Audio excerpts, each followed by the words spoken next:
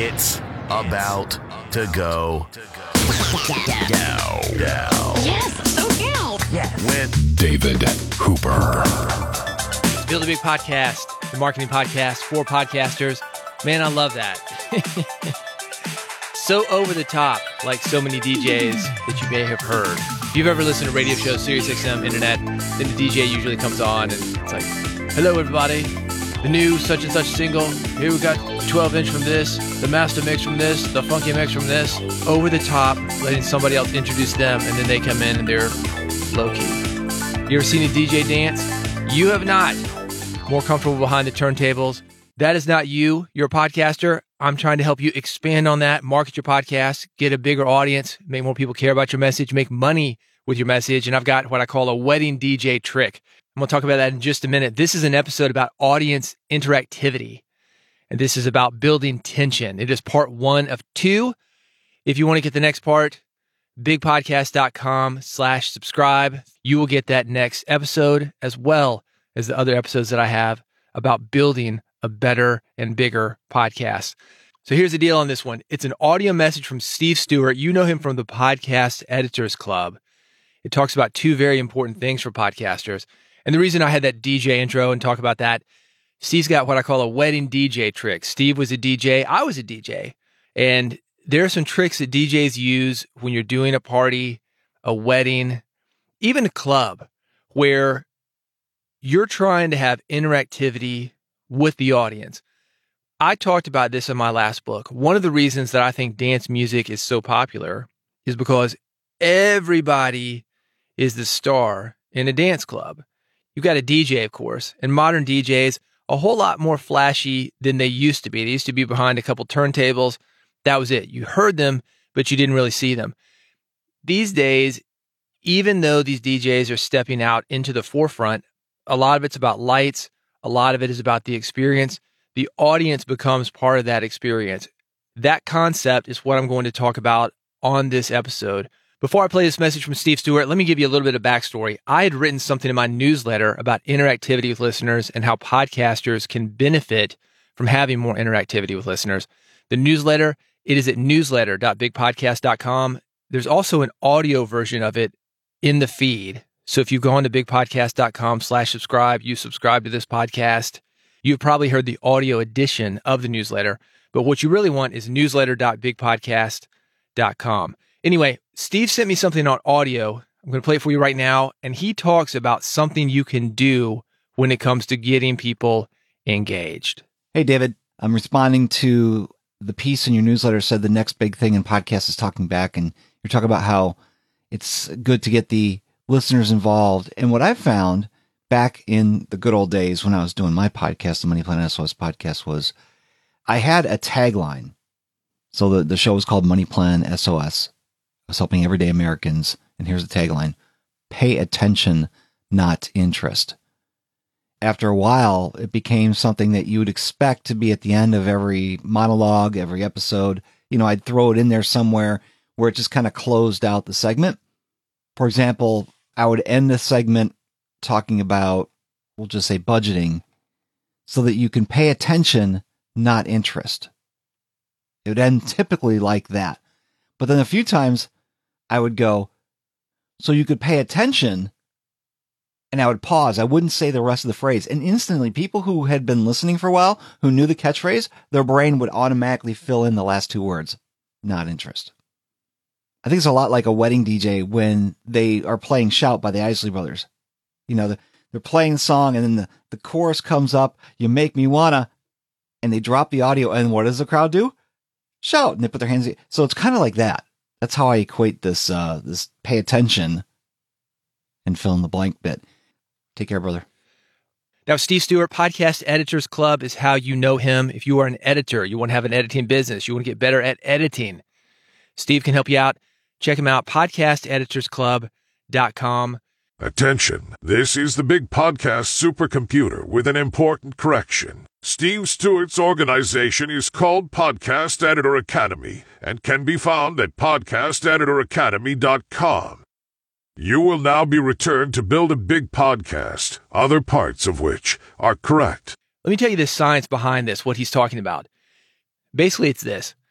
People are predisposed to close what I call open loops. So if you can leave something open, people want to close it. The example that Steve gave, he had his tagline, so people know what is coming next. And also the Isley Brothers, that was a music example. And you've heard that if you've ever been to a wedding. It's been in several movies. That song was so big, the Beatles covered it. So there's a whole generation of people that know it from the Beatles that might not have known that that was originally an Isley Brothers song. Anyway, let me give you a more recent example. If you're under 30, maybe under 40. This song became a big hit because of this concept. At least that's what a music business friend of mine told me. He had analyzed several hit songs. As you know, I'm in Nashville, songwriting, music publishing. It is a big deal here. So my buddy Jay Frank, he went in and analyzed a ton of hit songs, and he put out a book about it. It's called Music Hit DNA. He mentioned this song to me. Of course, I knew it right away. Big pop hit, catchy. I'm going to do a little bit of analysis of it right here for you. I don't want to get too technical because I don't want to lose you.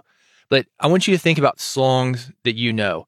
Most songs, they start and they end on the same note. There's a feeling of closure.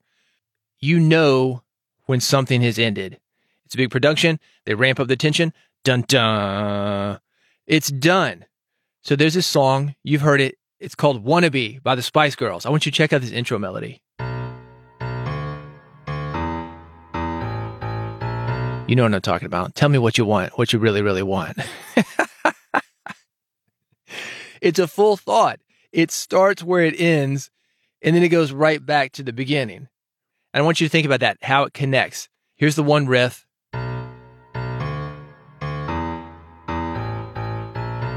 And if we connect those to each other, it continues and it makes sense and you can sing over it.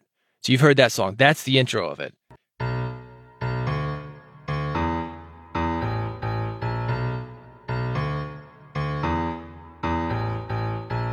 And this isn't the point that I'm making about tension, but I want you to make note of it because it is important to that point. I'll play another clip. This is the melody. It's the same thing. It ends and then it loops.